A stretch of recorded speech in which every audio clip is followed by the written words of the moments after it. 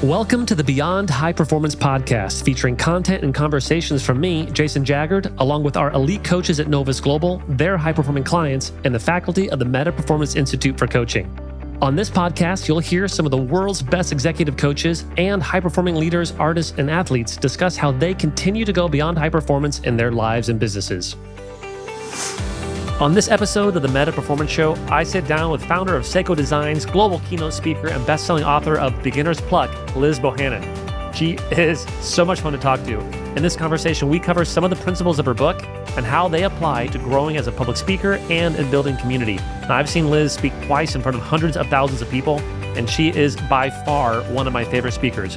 We dive into the nuts and bolts of how she does it, why every kind of speaking opportunity is a good one, how to, quote, wave a magic wand to create possibility as you build speeches that move people. And then we shift gears a little bit and we talk about her adventures in building community. Loneliness is one of the greatest challenges that leaders face, and she's faced it head on. We talk about principles for leaders building community and much, much more.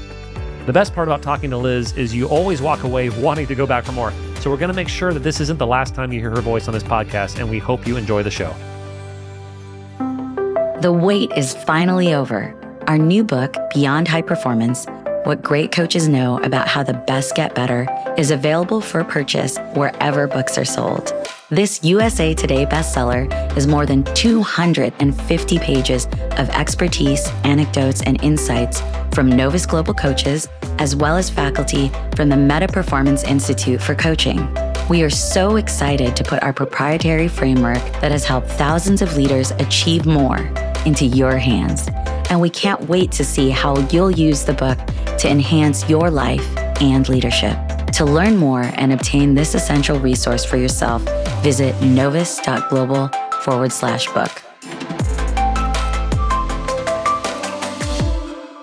Liz, thanks for being on the show. It is such a delight, and I'm really looking forward to our time together. Me too. There's so many things that I admire about you. First and foremost, I look at you like an entrepreneur. And then as you've built companies, global companies that benefit women and children in various parts of the developing world, as in some ways, that's like the most like nuts and bolts part of you, like, your legacy in a lot of ways. But also now you're doing, there was a merger and now you're doing a lot of public speaking and you are so good at it. You're so wonderfully a few in a generation good at that. And so I'm excited to unpack a little bit of that. And then I love your exploration around what does it mean to be fully human in the context of community. And so that's what we're going to do today. Does that sound okay? That sounds like the ride of my life. All right. So by the way, and you wrote a book. So you wrote a book and you are very good at naming and branding things. Your book is called Beginner's Pluck.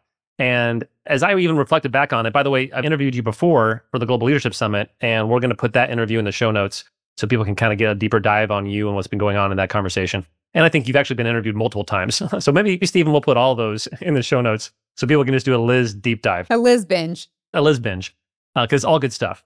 And I do want to ask a few questions about the book. And because as it occurred to me, the book is essentially almost like a how-to guide for entrepreneurialism, but written in a really accessible way. Is that what you were trying to do when you started it? Yeah, exactly. It was really going, okay, what have I learned over the course of my journey? What are the kind of truisms or like euphemisms that are so ubiquitous that I hung on to for a while before I went like, that's not really serving me. And I don't think it's serving others, but I don't want to be a person in the world who just criticizes things. It's like, I want to actually have an offering that I think might be more useful or more accessible or more inspiring. And so it really was using my story was just kind of the vehicle to talk about these principles that I've identified can help us get to what the thesis is, a kind of at any stage in our life, our vocation, our career, whether we truly are a beginner, it's about recognizing actually as a beginner, you don't have to be ashamed and you don't have to fake it. You actually have some superpowers, but you have to stop being insecure about them and realize that they're your superpowers to use them to your advantage. And if you're someone who's more of an expert, like you've been around the rodeo several times, actually part of your work is intentionally channeling your inner beginner because you will be able to see things and approach things in a way that you can't anymore unless you intentionally try to get back there. And so that's kind of the whole concept of the book. And then my story is really just the Trojan horse for how to share those principles. Well, and it's an inspiring story. And I love the way you framed that. You actually read my mind. I was thinking a lot of our clients run big things. And so they don't connect to the entrepreneurial ethos. But I found as I was reading it, like if you don't have places where you're able to rapidly iterate, that is not a good sign. And so no matter what size of an organization you're leading, whether it's yourself as a solopreneur or whether you're leading large organizations, you have to have places where you can rapidly iterate and apply principles like in Liz's book. And one of them I would ask you to elaborate on. So, everybody says dream big, and that's like the whole thing, dream big. And we have friends like Bob Goff and everything, and they tell us to dream big, and we should dream big. Dreaming big is good. But then you do a little twist on it from an entrepreneur's mindset. It's not just enough to dream big. What do you have to do? It's so funny that you say that because I believe deeply in my dream small principle. And I've also spoken literally minutes after Bob Goff Yeah. at a conference. And like one of my first slides is like dream small. So we got to be careful about how the chronology of our speakers there. I obviously adore Bob and I adore the sentiment of dreaming big. Like that's ultimately where I think most people want to be. And it's aspirational. What I have found is that the message, however, the kind of mandate to dream big, if you are already dreaming big, feels really good because you're like, oh yeah, I'm doing the thing. I'm a big dreamer. I've kind of adopted that identity. For some others, and not everybody, obviously, that's why everybody's voice and perspective, I think, matters. And we can so get in our head, well, they've already said that. That book has already been written. That thought has already been thought. And it's just like, whatever, that's dumb. You have a specific lived perspective and voice and take on this that might resonate with somebody who hasn't been reached yet, if that makes sense. And so what I have just found is there's a lot of people that actually feel really paralyzed by that mandate, that it's like, it's so overwhelming. It feels aspirational, but unachievable. And then all of a sudden, it's already hard to like dream about something and go out in the world and do it. Then there's this whole added layer.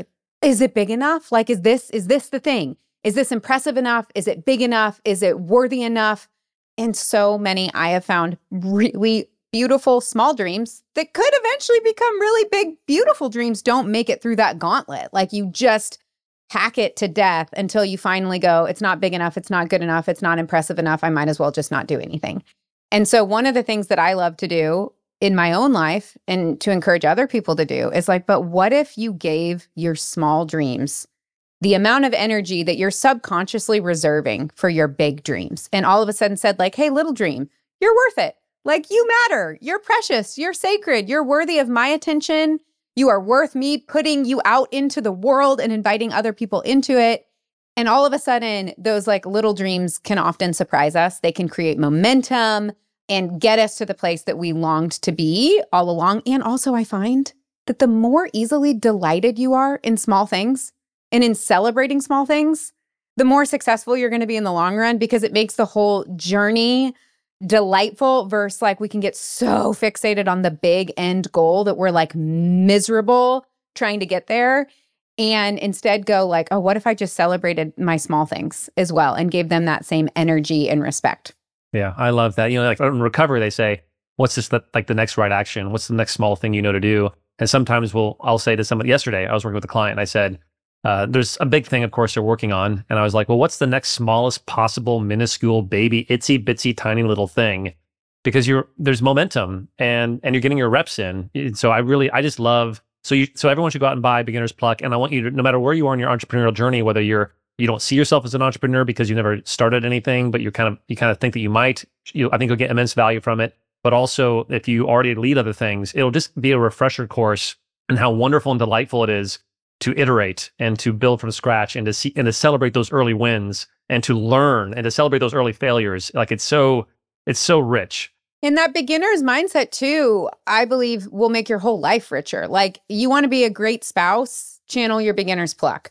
Like channel a sense of humility and curiosity and a willingness to kind of experiment and try and fail. Like in parenting, it's so tempting as a parent to be like, I'm the expert. I know what's going on. I have to defend myself. I have to look like I know what's going on in front of my kids, whatever it is.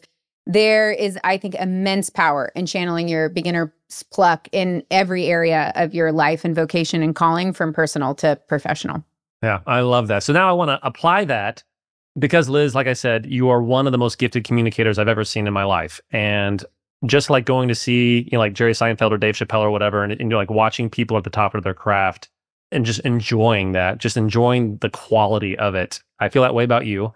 Can I just pause you? I want to receive that and just say thank you. That's really meaningful and kind.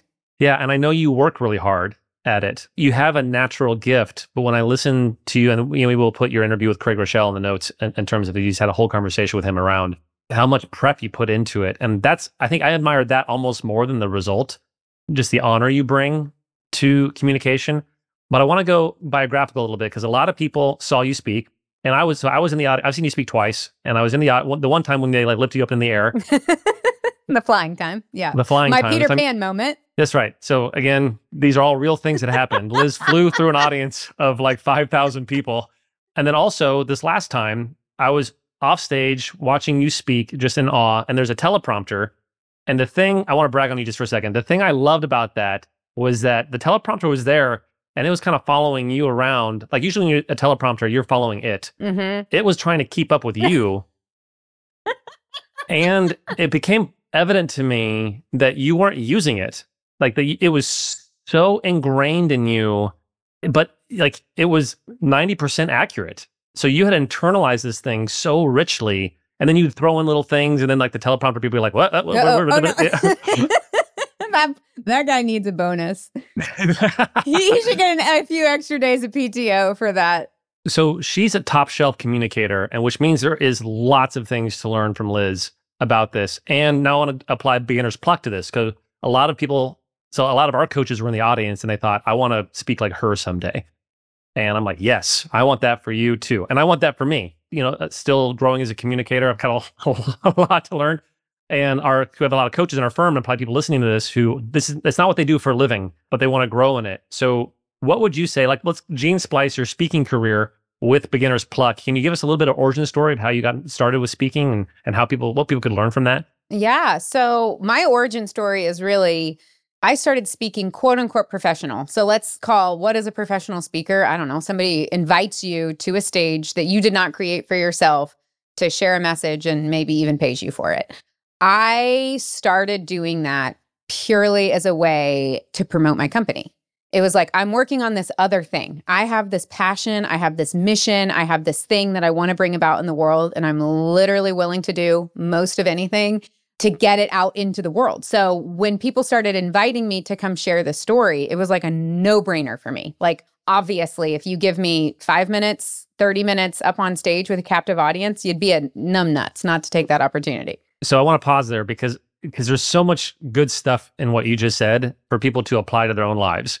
First of all, so in the firm, we have what we call the Navigate process, which I'm not going to bore you with the details too much, but it breaks down how people can build a successful coaching practice. And one of those things is like having authority. Like, why should anyone hire you in the first place? And you started with authority because you were building a legitimate company and doing really beautiful things in the world. And so then you would want to go speak, and it wasn't just like, Liz wants to share her opinion about life. Yes. Yeah. It was something. What were your early talks when people would ask you to come speak? What were they asking you to talk about? They actually kind of about my journey, honestly, of kind of like, hey, we heard you're doing this thing. Would you come speak about it? Which in the early days, I'll circle back to why you have to grow out of that at some point. There's a very important question. If you want to become a professional speaker, communicator, just honestly, even just like impact maker that uses storytelling and communication, that I will circle back to. But I think even before that, there is this question of what's the life that you're living? Like, if your goal in life is just to be a professional communicator, that's actually not that compelling. I don't think. I don't want to like dash anybody's dreams, but like communication is actually just a means to an end. I think to be a powerful communicator, one of the first things you need to ask yourself is like, am I living a life and a story worth sharing? And that doesn't have to mean you don't have to have climbed Mount Everest, like, or done something, that nobody else has ever done before. I think a lot of people fall into that trap of like, I have to be extraordinary to have a story worth telling or sharing. And that's not true. In fact, one of the chapters of my book, Beginner's Pluck, is literally own your average. Like that, there's so much nonsense in this stuff around like, you're extraordinary, you're so special, you just have to believe that you're special. And it's like, okay, if we were all special wouldn't actually be a thing. We're actually all probably pretty average. Let's own it. Like, and there's a lot of value to that mindset shift. And so I'm not saying you have to have you don't have to be an Olympic gold winner that broke their leg in the middle of the race and blah, blah, blah, blah, blah. you do have to legitimately care about something. Like you have to off stage, I think, in order to change people's lives on stage, off stage, there has to be a message, a truth, a story, a mission that wakes you up in the morning, that makes you feel alive, that sets your heart on fire in order to like channel that passion and energy and authenticity, because we can just smell it a mile away. Like when somebody gets on stage and they're like, I Googled relevant topics in 2023 for this audience, and like, I'm going to all of a sudden be the expert in this. Although the rest of my life doesn't really show that this is something I care that much about. And so I think the first question I would ask is like, why are you here? What lights you up? What's the life that you're living, and actually the story of your life that you want to do well and wholeheartedly and with passion before you even get to a point of like, what's the story I'm sharing on stage? That's right. And then the other thing that was tucked in there in that first little section is you said yes to everything. Now, part of it is you said yes to everything because it was promoting your company. And so it was a no-brainer that way. But I think oftentimes people get locked into I don't know, maybe this is like an addendum, an appendix to Beginner's Pluck. Like I hear people say like, find your niche and only go speak to your niche. And I'm like, no, you speak. If the garbage guy outside will listen to you, you go outside and you give your keynote.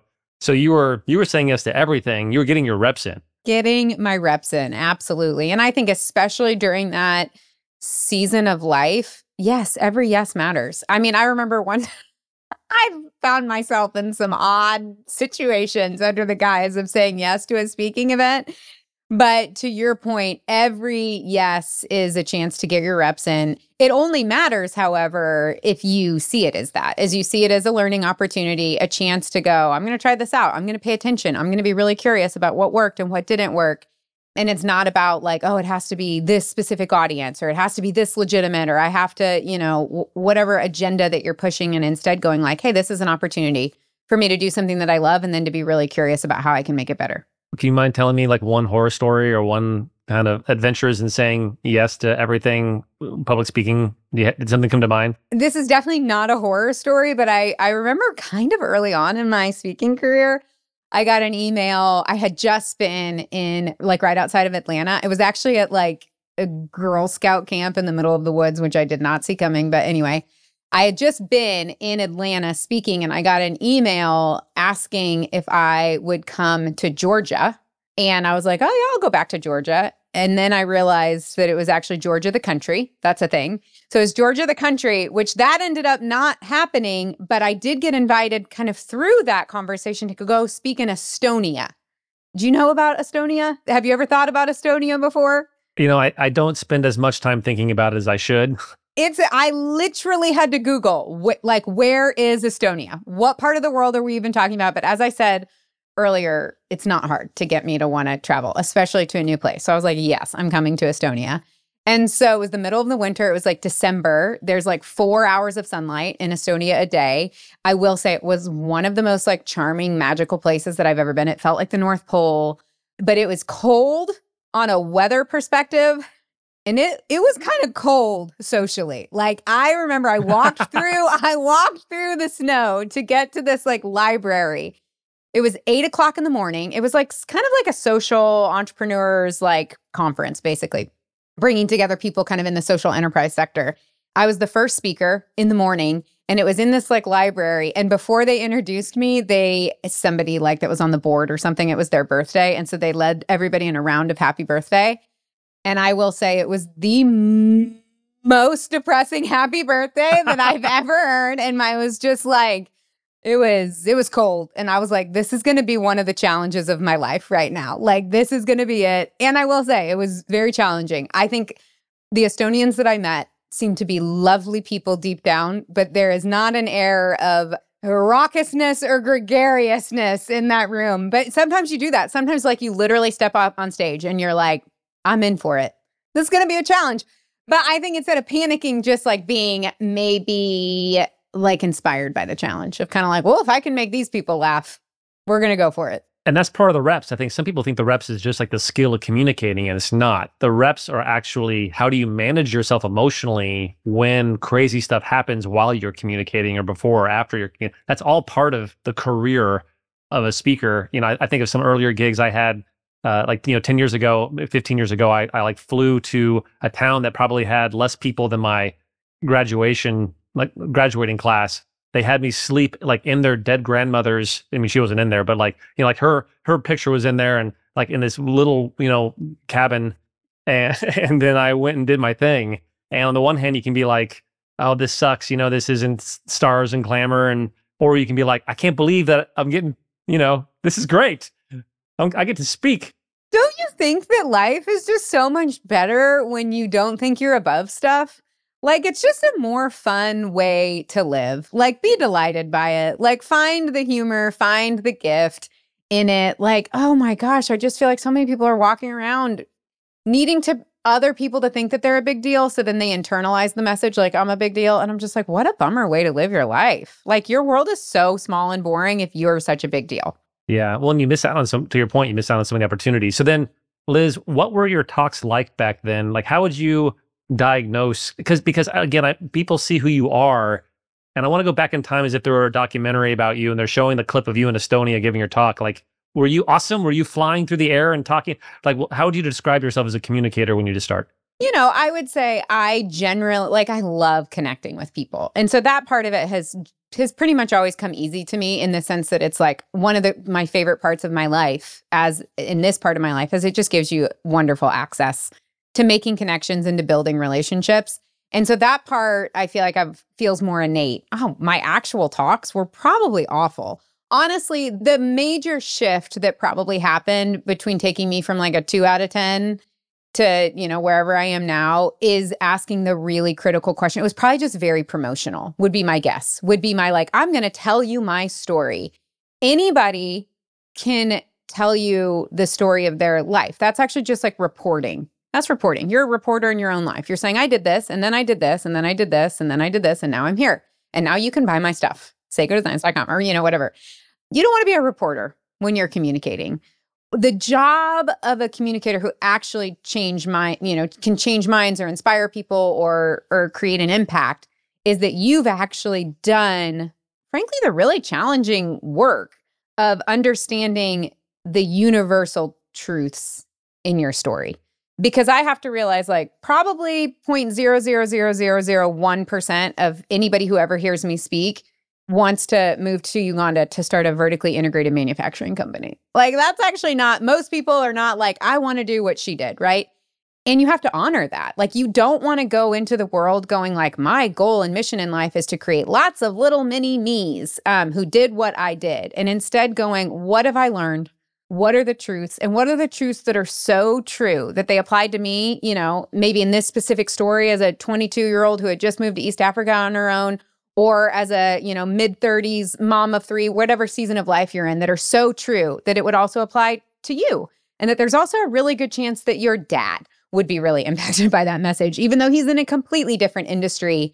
And so moving from I'm reporting about what I did to I'm diving in to understand the deeper truths, and then I'm just using my story as the vehicle to deliver them to you. Yeah, that's good. I'm curious what you think about this. The less interesting your life is, the more interesting your talk needs to be. The more interesting your life is, the less gifted, if someone who did hike Mount Kilimanjaro, cut his own arm off or whatever, he probably doesn't have to Peter Pan his way through the stage. He can sit there and just do his thing. And then obviously the goal is to be both. And I think you hit the both quadrant. You both have lived a life of moral authority in doing something really beautiful and scalable that leaves the world better than you found it with your career. And you strap a harness to yourself and fly through the audience like Peter Pan. When I have the opportunity, yes, I do take that without fail.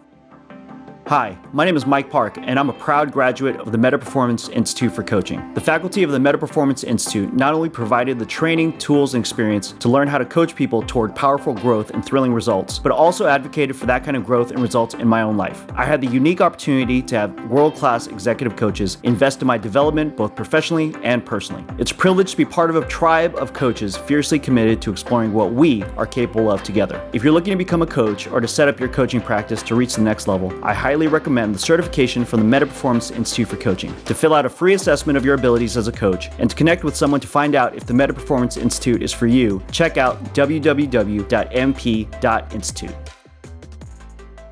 I'm going to jump around a little bit. At Pixar, they call it the sweatbox. And I think they got that from Walt Disney, where you have like the rough cut or whatever, and then you just try to stuff it with as many Easter eggs as you possibly can to make it, what would it be, an 8 talk, to make it like, Spinal Tap, turn it up to an 11. When did you get the idea of strapping yourself to something and flying through the air? Was that at the beginning of the talk? Was it in the middle? Or was it like, this something needs a little extra spice? I know, I'll fly through the audience. It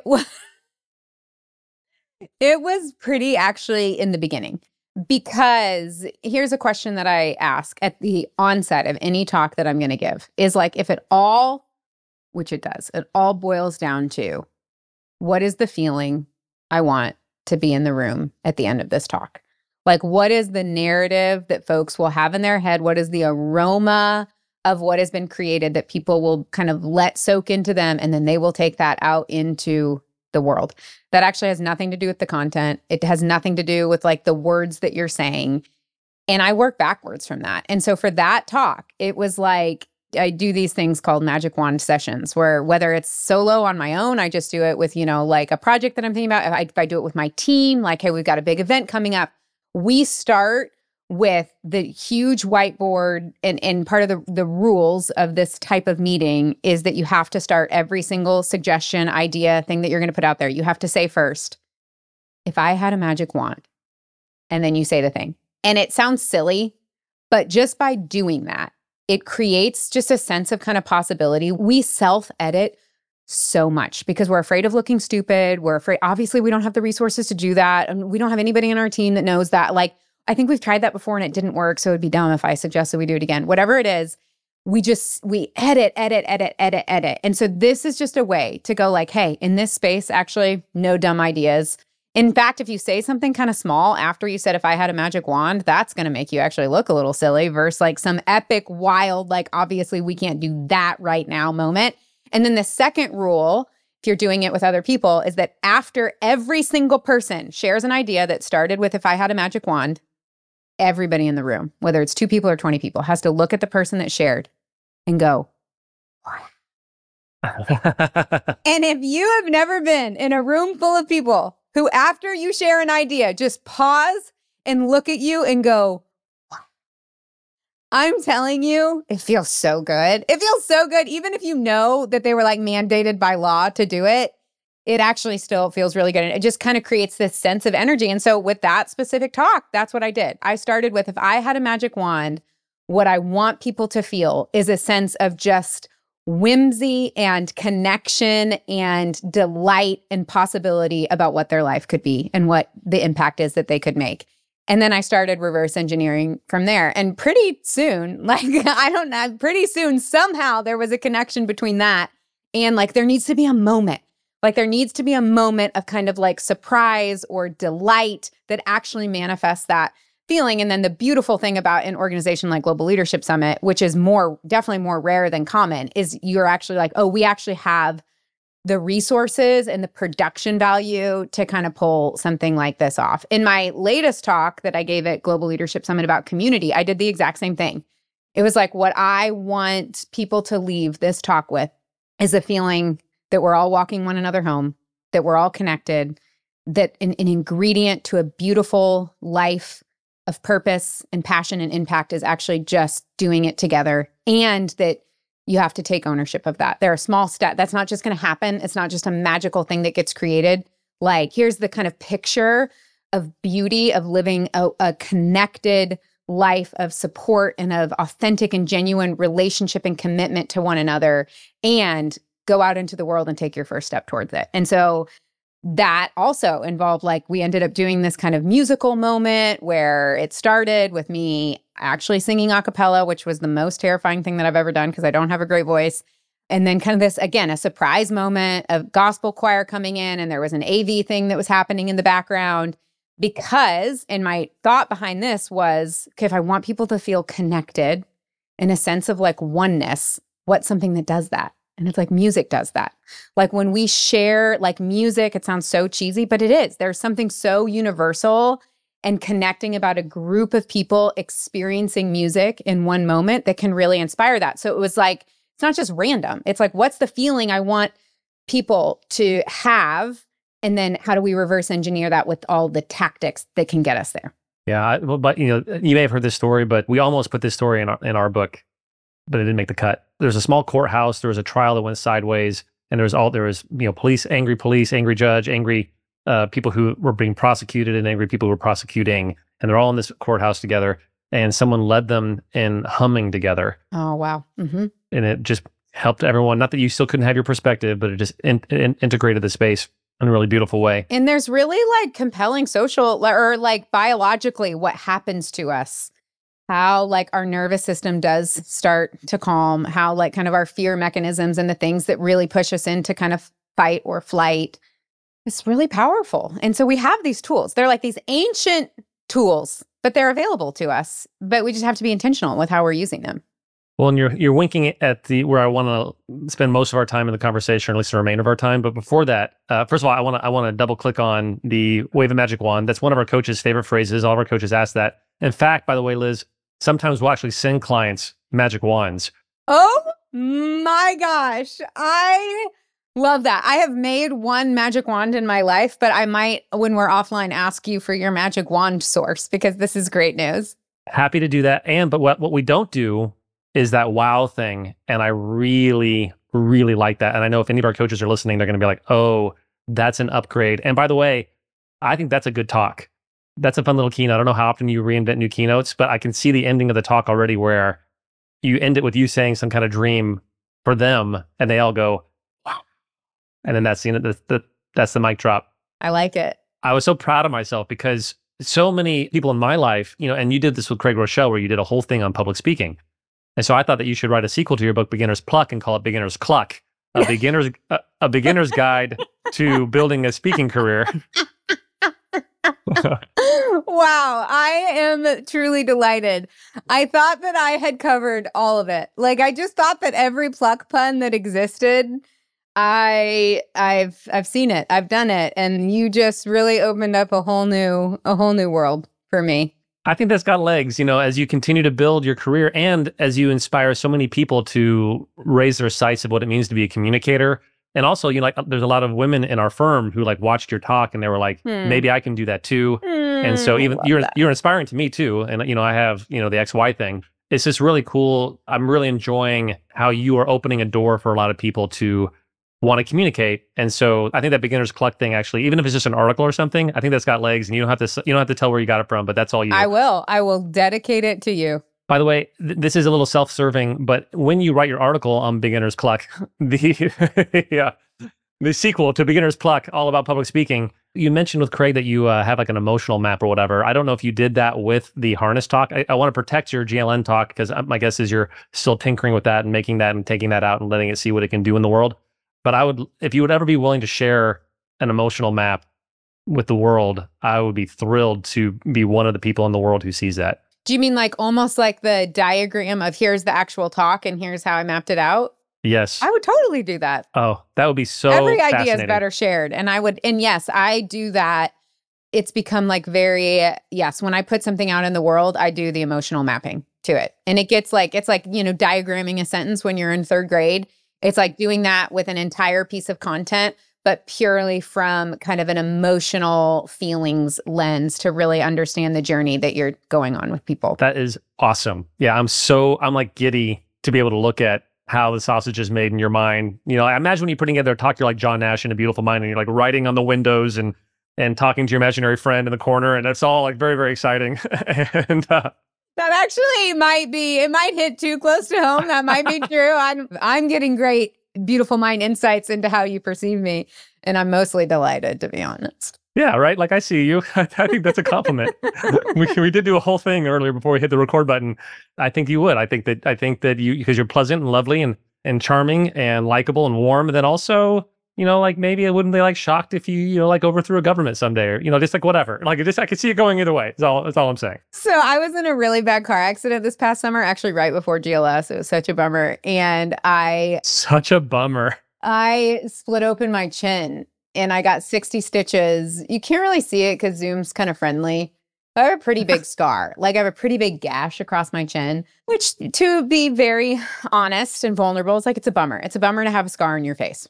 The thing that makes me feel kind of good about it is I think it's that it a little bit contributes to the maybe she is in the CIA. She has a unexplained huge gash on her face. There's a small part of don't mess with me that comes from having a scar on your face that I feel okay, that's a vibe I can lean into. So before we downshift into community, one last question around the speaking thing and the reps there. So then give me one more double click on, well, first of all, do you have an agent or anything? Is that, because I know so many people go that, so you have an agent. But I didn't for a very long time. Yeah. And so then what was that process like? Because again, I'm thinking about people who are my friends who are listening to this, who are starting to get the reps. Okay, so yeah, Jason, we're going to get the reps in. We're going to say yes. We're going to live a life that's interesting enough to where we have things authentically to share about the things that we care about and we believe in. What's the next step after that? Honestly, I do feel like it's easy, and this applies to anybody who's aspiring to do anything. It's so easy to get into what I call silver bullet mentality of once I get this, then it'll all fall in place. Then it'll all work. Or once I reach this level of success, then success will actually just the momentum will carry me through the rest of my life. And I think building a vocation as a storyteller or communicator is the same as any other. There's no silver bullet. So great. My experience I went through dozens of agents that did not do anything. And I now have an incredible team. And yet I will still say it's like anything else. You got no one cares about your business. No one cares about your message. No one cares about your story if you don't deeply care about it. And so there's never going to be a moment where you're just oh, if I could just, because I think, with authors, there is a sense of well, once I get an agent or once I get the publishing deal, or, if you're an entrepreneur, once we get this specific VC to invest, we just kind of hold out these then. And it's no, every single day, you're going to have to be the one that cares about it, that's passionate about it, that's putting yourself out there, that's building the connections. And so what your next step is just keep doing small things every single day to build it up, to build your credibility, to build your passion and excitement for it, to build and hone in on your craft. I love that answer. There's no silver bullet. So then, but one thing that kind of is a silver bullet is community. And that was the subject of your last, it's a bullet that bites, that's for sure. But that was the subject of your GLN talk. And, Liz, so in our company, we have a value for what we call nobility. And there's 4 pillars. There's prosperity, creating value in the world. Then there's creativity, creating value in the world in a way that's unique and authentic to you. And then there's generosity, doing it in a way that's, not just about you. And then there's community. And so when I heard you give that talk, I was oh man, that's really, you're singing a song that resonates so deeply with our clients and with our coaches. And I don't want to steal the talk away, but I do want you, if you're up for it, to tell a little bit of some of the adventures in intentional community building. And just as a heads up, you said something at the very beginning when you teased it at the beginning of the podcast, where you said, how do you benefit from it, but also take responsibility. And I love that conversation. How can you take personal responsibility for you customizing the kind of community that you need in order, or maybe that you need. And so, but I'll make sure that we emphasize that later. In the meantime, just walk us through a little bit of your community journey and some of the most recent adventures in community building. Yeah, I think it really, for me, I had the opportunity so early on in my adult life. Really, I didn't grow up traveling. Actually, I was grew up in Missouri. We went to Florida on vacation. I didn't have a childhood experience, but pretty early on in my adult life, started living and working and traveling all over the globe. And I will say that trying to work in a different country or trying to live in a different country is also, by the way, very different than being a tourist. When you go to when you're a tourist, you are who you are, and you take your home culture and you just bring it kind of to a new set and location. When you are trying to build something and have colleagues and relationships, it's like getting your PhD in a culture. 1 week of trying to build a company in a different country equals, 9,800 vacations that you took to the place. And one of the things that occurred to me so early on through my just lived experience is, the rest of the world does not live like us. And there are some ways that I think specifically as an American, you see the negative, the hard parts, right? Where it's I'm going to Uganda and seeing how many kids are dying of, malaria or malnourishment. And that can be such the lens, right? Of we live in the West and we live in the land. We are so blessed. And so we go to these other lands to show people, that from our abundance. And there's truth to that. We have a surplus of certain things here in the West, it also occurred to me of like, whoa, we have such a deficit. And a lot of places in the world are not experiencing that same level of deficit. And specifically the deficit of connection, community, support, authentic relationships, just social networks and fabrics that are tight, that can be depended on, that have longevity. And I started just being really curious about like how none of this is by accident, right? And we know this as we think about creating, let's say, a culture within our company. If you don't create the culture, a culture will be created. Like that's a great, like every leader needs to know and understand. If you're not actively building the culture and putting a fair amount of your time and energy into it, it's not that you won't have a company culture. It's just that it'll happen without you. And 99.999% of the times, that's not great. That's not where you want to be, right? And so kind of going like, well, this isn't just like culture. This isn't just Ugandan culture. This just isn't like, the culture in India or in Peru. Like there are actions that folks are taking every single day. There are priorities. There are ways of living. There are micro decisions that are actually building this culture day in and day out. And what are those? And are those exclusive to living in rural India? Are those exclusive to living in Uganda? Are those exclusive to living in, the mountains in Peru? Or are there actually beautiful truths and disciplines and priorities that, I don't know, I could take home and start building a different way of existing in a culture that frankly is not very well, our strengths are not in building community, support, authentic relationships because of our cultural focus, priority, glamorization of things like independence. Like we hugely value independence. We really value privacy. So we have these cultural values. We really value convenience. And none of those things are wrong in and of themselves. Like, I don't think independence is an evil thing. I don't think privacy is bad. I don't think convenience is inherently wrong. However, you're kind of going, okay, here are the priorities. Here's how we're going to start making our decisions. Those do all happen to be values that can keep us from building lives that feel deeply connected and rooted and in connection with other people. And so that kind of started me on my journey of basically going like, well, do I have to do it the way that everybody else? Like, do I have to graduate from college and then go get the job to afford the house that's kind of far out in the suburbs because I want a certain amount of square footage and I'm moving 35 minutes away from my friends, but it's okay because I have a car. But then I'm realizing it's actually not really okay and I'm never going to see my friends again. And then I start having babies. And now it takes like, an absolute PhD and a lot of money to get the babysitters to line them, just like all of these things and going like, who said we have to do it that way? It doesn't seem like it's working very well for a lot of people. Let's try something different. And that kind of started me out on my journey of building the life in the community that I wanted because I did realize pretty early on, I'm not just going to find it. Like I'm not going to stumble into it and there's just a seat for me waiting at the table. If I want it, I just have to go kind of do it. Yeah, and I want to pause there and then we'll double click on some of the things you've been doing with the property and the different homes that your friends have built, around the same area and things like that. But what I really love, and for people who are listening to this is, and you know how this works, Liz.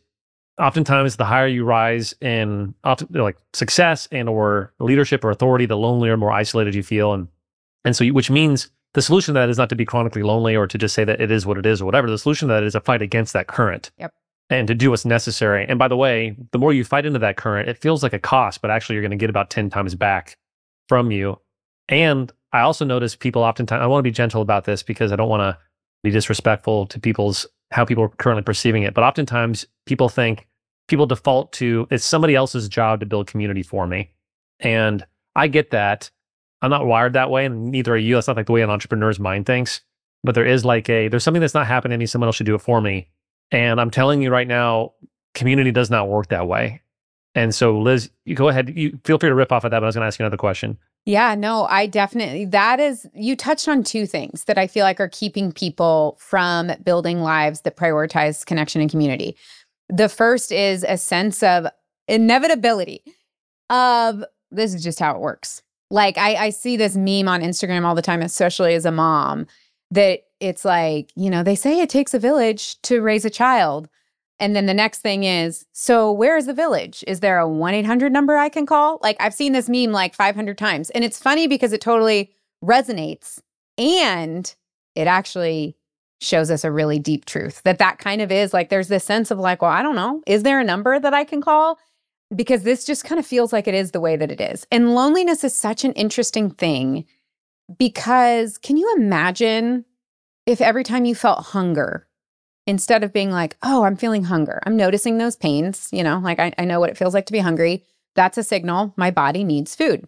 My next step is go find food. Walk down to the kitchen, go to the grocery store, find the food truck, whatever it is. We allow that signal to go, oh, it doesn't have to be this way. Like, can you imagine if you felt hunger and you were just like, I mean, it's just a bummer part about being a human. I'm just gonna feel hungry. And then you're confused when 8 hours later, you haven't done anything different and you're like, whoa, this pain is I'm really hungry. But I guess that's just part of being human. No, obviously, it's so clear to us and so easiest for us to understand. Oh, hunger is a signal that you need to change your behavior to fix the hunger because you were created to walk around feeling hungry.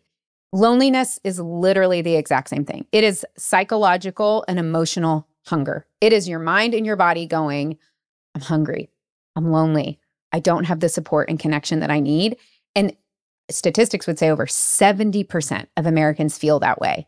Yet the percentage of Americans who feel that and then go, okay, cool. Like I'm a human who's wired to need community and support. I'm going to go take a step towards that, even if it's a small step. And instead, so many people just go, I guess this is just what it's like to be a human. Sucks to be us.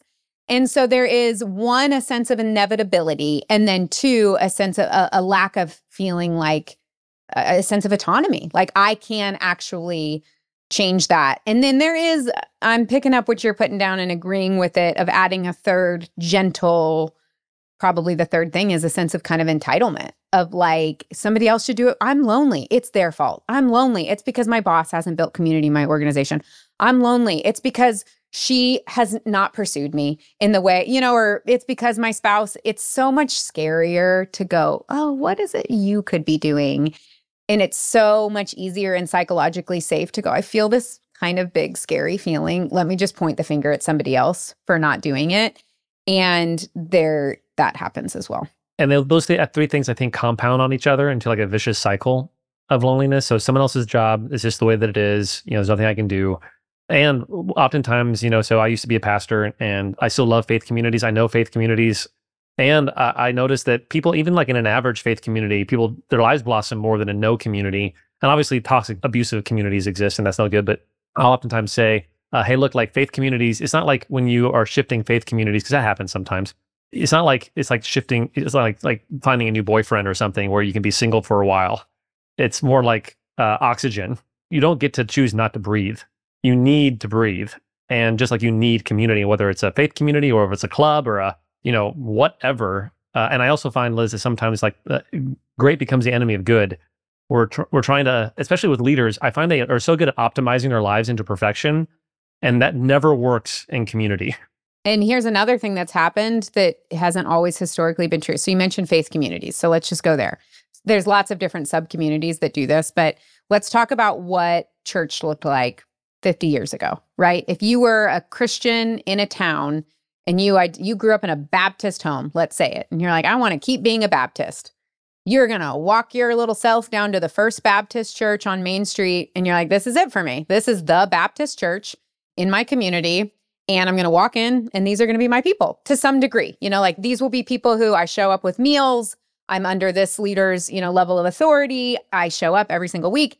I don't know who's like, and I'm not handpicking these people. It's just like you get what you get in the First Baptist Church on Main Street. Okay. That's right. There's 75 of you and here it is. And here it is. And here it is. The likelihood that you specifically like a high percentage of those 75 people is pretty low. It's like you kind of just go in expecting there's going to be crotchety old people. There's going to be some annoying young people. There's going to be folks that hold different views, but you're just kind of like, this is what it is. First Baptist Church of Main Street, whatever. We'll fast forward now to the year of our Lord, 2023. And like, what is church? Even for the folks who are still in a faith community, all of a sudden, like church shopping is a thing. That's like a phrase that people in this subculture use of like, I want to go be a part of a faith community. I'm going to go shopping for my designer ideal community. where it has the music that I love, the people that I love, the pastor that I feel super inspired by, the chairs that feel super comfortable, whatever it is. And listen, I'm not saying that the process of trying to find a church, you're wrong if you're doing that. I'm using it as an example to go, you're designing your life to the point where you are surrounding yourself by people who are as like you as possible, and you're kind of picking and choosing. And there is a real thing that we have just lost in ourselves to go, but what if I'm just around people and I love them because they're who is in front of me to love, because they're my neighbor, and not because I handpicked them and not because I selected them, but because they are there and I am here. And we have really lost an ability to just be with people who are different than us. And the moment that somebody causes us discomfort to go, that's a toxic person, or that, and listen, I want to say this acknowledging, if you have toxic, abusive people in your relationship, put up your boundaries, do what you need to do, get out and make a change. There is a difference between someone being toxic and abusive and them just being different than you, or them just rubbing you. Yeah, being as broken as you are. Or just being as broken as you are. And I think if we operate in the world going, the moment I feel that sense of discomfort, it's like boundaries, ignore, separate, that's self-care, whatever it is. Like, what is on the other side of relationships that you sewed into and that you worked through and that you showed up with tenderness and vulnerability and commitment to one another, and you gave each other the freedom to actually be different and to lean in to the areas that you share, you're going to miss out on such richness on the other side. So you're putting your money where your mouth is. Literally, yeah. And, I always want to be honest about like the difference between like a best practice and an experiment. I feel like you're really good at experimentation, and these might be best practices. So as you're listening to this, Liz is going to share some stuff that her and her friends are doing, and like take what works for you. Take the good stuff.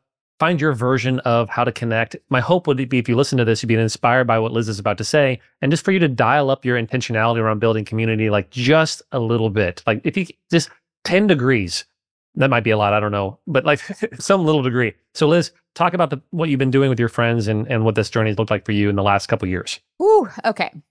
So where my mind went was to talk about the principle of proximity, which I'm super passionate about. I'm not going to talk about that because it's not the most accessible principle. It's not where you have to start. So I deeply believe in one of the things that I learned living across the globe in communities that felt the most deeply connected is that they were living in proximity. They did not have to schedule 2 weeks in advance to get together because they had structured their lives geographically in ways that there were just natural intersections literally every single day. And so that has really guided our community out here in Portland, where we have literally bought property. We bought a single family lot, managed to fit 3 little homes on them. So we share property. We've kind of grown from there. So on a daily basis, I am interacting with my neighbors a dozen times, probably in the summer when we're all outside. So there's just like all of this natural overlap. I said I wasn't going to start there, and then I obviously talked about it a little bit. Plug for proximity. Right. But what I don't want your listeners to do is go, well, I can't do that. I can't move or go build a commune with my friends. So like, there's nothing else. I want to say like, that was step like 9 or 10 in the process.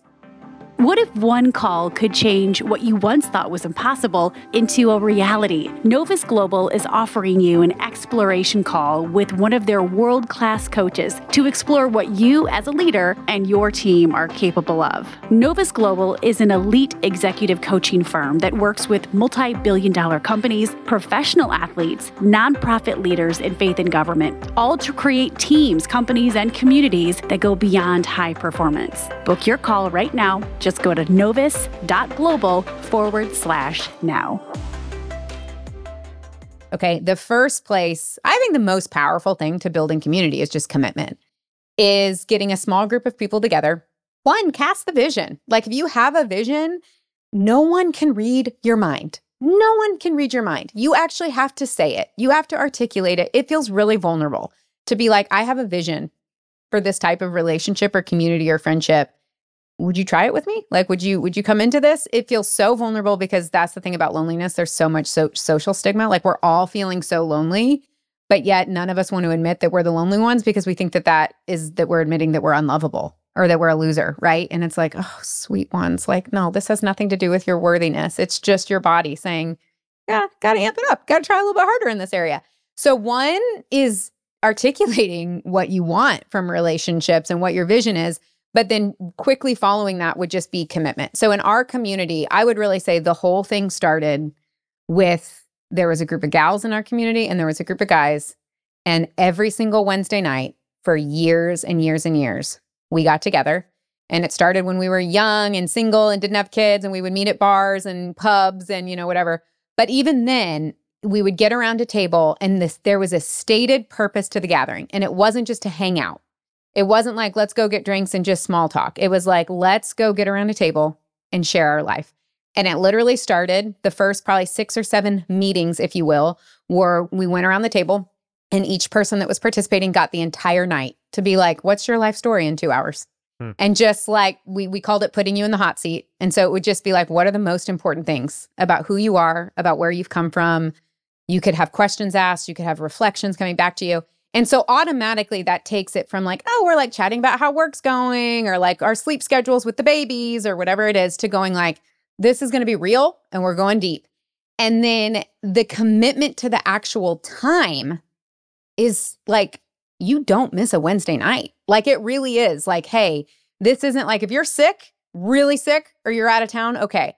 But like, when I say actually that this started in Portland, this really started, if we're going to reverse, I started doing this in college with my 6 roommates who happen to be. It's not a happenstance. It's not luck. They are my like ride or die. We're however many years out of college now, a long time in the decades. And these are the women that I'm like, they know me. They can speak truth into my life. I am held accountable to them and by them. And it was with that group, it was Monday nights. Monday nights at 10 p.m. was our roomie meeting. And it was just a high level of commitment. And so much friendship and connection isn't happening because people just have completely normalized not being committed to stuff and just like not showing up. And it's like, how are you going to build a beautiful life and community if you at home watching Netflix because you felt a little uncomfortable or a little bit tired or a little bit overwhelmed? Like a beautiful life, I actually believe, is just you have a handful, not even that many. You have a handful of things that you've said, I am committed to this. This matters. This is important. I will prioritize it. I will get a babysitter. I will not plan things for that night, and just showing up for one another. And you can start there. Well, and so if you're listening to this, where are the relational spaces where you are reasonably / to fiercely committed to those relational spaces? And, Liz, so like there's 2 other guys that we get together.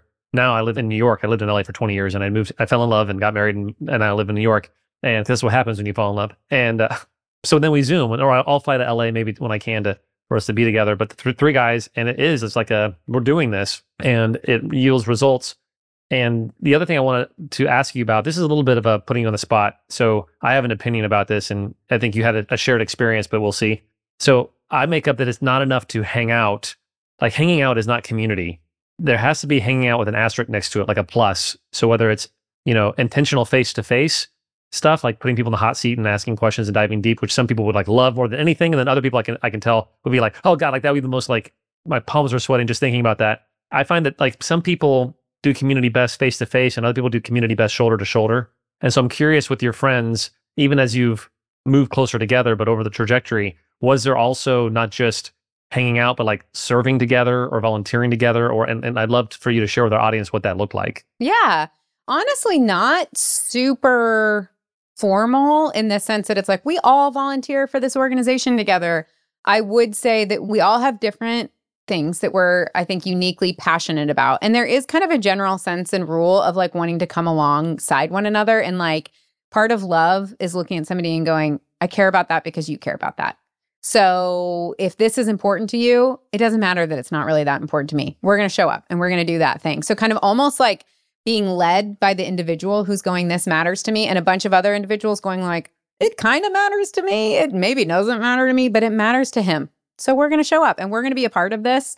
And so kind of that sense, which also totally emboldens the individual members of a community when they feel that sense of like, the impact that I can make is even bigger than what I could do all by myself and on my own. Because I've got a group of people that if I came to this group of people and I said, this matters so much to me, can we make this happen? I have confidence that my people would go, okay, yeah, let's do it, And that is so emboldening to go, it's not just me on my own. And so part of it is honestly just like supporting your friends in their interests and in their passions. And then I would say we all just feel a mutual kind of sense of care for our neighborhood. So our neighborhood has kind of become the thing of like the area of town that we live in. We don't want to be just like a weird little cliquey cult on the corner. That's just kind of like, like where community can go wrong. It's okay to be inward focused to get like that commitment and that sense of intimacy and authenticity. And I actually don't believe, this is controversial opinion, but I feel pretty passionate about it. You can't scale intimacy. You only have the capacity to be truly intimate with a certain amount of people. And that number varies for people. For some people, it's like 2. And the upper is probably about 12 for people who have a high relational capacity.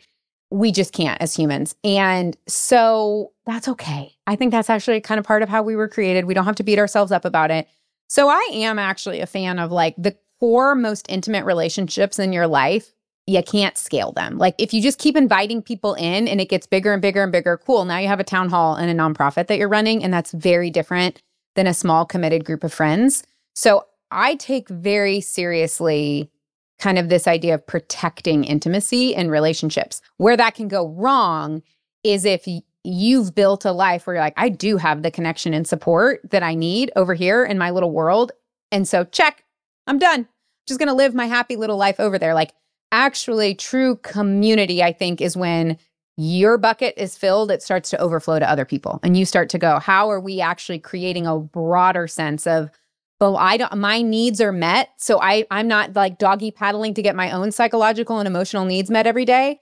Great. So now you actually have capacity to be for that kind of aroma, for that sense of relationship to spill out to those around you. And so if you care a lot about community and you feel like I've got all of my friends, but you're not leaving a wake of community and connection behind you, that actually is probably a signal that like, ooh, it's gotten off the rails a little bit. And you're becoming a little bit kind of like insular and cliquey, for lack of a better word. Yeah, it would be the distinction between intimacy and insularity is what I hear. And then also I hear you saying you can't scale intimacy, but you should scale community. And so I'd invite people listening to this saying, okay, where am I doing both? And I feel like some people index one towards the other. Some people are really good at those 1, 2, 3 connection people, but they tend to be a little more insular. And then some people are like the life of the party and they're able to, they got 1,000 friends, but they really struggle with the intimacy. And this isn't a personality assessment. I actually think to be healthy is to develop both within whatever it is you're capable of with other people. Does that ring true for you, or would you want to put an asterisk next to that? No, totally. I mean, I think so. Like a really practical example of that would be, so I'm living in this community. I really do. And I say this, my perspective is that it is part really hard work and it is part totally actually a gift from God. Like I feel really supported. I have really beautiful lifelong friendships and relationships that I rely on every single day. My bucket in a lot of ways is really full. I was on maternity leave with it was with Jack, and I spent a fair amount of time just kind of walking around our neighborhood, and I kept running into moms in our neighborhood. And I didn't know, and there was this part of me that at first, so I started giving my phone number out of like, oh my gosh, we should get together for coffee. And then it's not too long before I'm like, I'm overwhelmed. Like I have too many coffee dates. Like you can't and so I was like, you know what? Actually, maybe the way that I build community in our neighborhood isn't go to coffee with every single person you meet. Actually, what's way better, and they would probably, frankly, enjoy way more, is like, let the moms meet. Let them meet one another. And so I was like, hey, you know what? Actually, I'm going to start a text thread. And every time I meet a mom in our neighborhood, I am adding you to the mom's text thread. And when I started, there were 4 people on it. I said, drop a picture of your family, tell us what area of the neighborhood you live in. And then what I did was kind of just like backed out. So I was like, I don't need to be the center of the moms. Like I'm just one now. There's probably 40 women on the text thread. And it has been so fun. Like actually, sometimes the most beautiful thing that you can do to be a community builder is to kind of put the people in the room and then Irish exit a little bit sometimes, not in your intimate core relationships. Then the name of the game is like staying in the game and sitting in the seat and not leaving when it gets hard. But that would be, to me, that's the difference between what I didn't do is said, oh, you're like, and you've got a newborn and you're kind of lonely. You should join our Wednesday night group of intimate, committed people for life. Like, because that's my intimate space. And it's like, that can't scale. But I don't think I'm a person who truly is like a community builder if I'm not going like, but I care about your loneliness. And I care about the fact that you live 9 doors down and you're feeling a sense of disconnection. The answer isn't come into this specific space, but maybe it's something wholly different. And my hope is that the vast majority of those women have made individual, or maybe there's 4 of those women, I don't know, I don't care, that are meeting on their own and they're not inviting me into it. And that would make me so happy. Yes. There's so much. Okay, so to be continued, Liz, and we're out of time. And so I had an intuition that I just really enjoy the way you engage with life. And I love the catalytic nature of it. I love the intentionality of it. I love, and of course, I love that you're a dynamic communicator about that. And so I'm excited as you continue to steward your life and the experiments that you're doing to benefit others, where that's going to lead. But in the meantime, thank you for being on our show, Liz. Thank you for caring about so many things that our firm cares deeply about. I cannot wait for folks to listen to this conversation. I think it's going to really spark a lot of interesting conversation, and I can't wait to see your emotional map of your talks. Well, Jason, thank you so much for this space that you've cultivated and created, and for so generously welcoming me in for a little visit. You are my favorite Bond villain. Yes!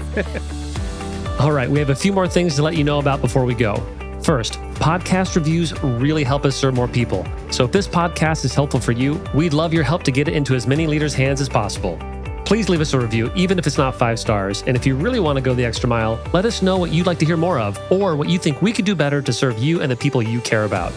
Okay, second, we have more resources for you online, and they're all free. We have free assessments, educational videos, articles from sources like Fast Company, written by our coaches and clients, all designed to help you use our tools in your everyday life and leadership. To dive into the free treasure trove of goodies we have for you, go to novus.global and then click on resources. Some of you have been listening for a while, and you haven't yet taken that next step to hire a coach.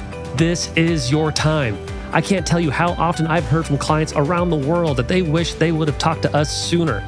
If you have a sense that you're capable of more, we would be thrilled to explore what coaching could do for you and those you influence.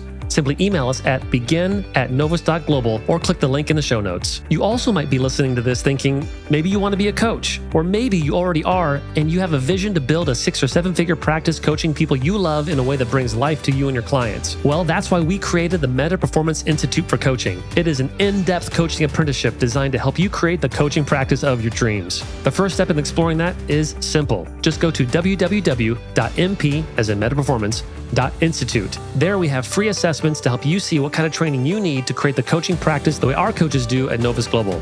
Finally, this show was produced by Rainbow Creative with Matthew Jones as executive producer, Steven Selnick as producer, and Rob Johnson as audio editor and engineer. We love working with this team. Find out more about how to create a podcast for you and your business at rainbowcreative.co.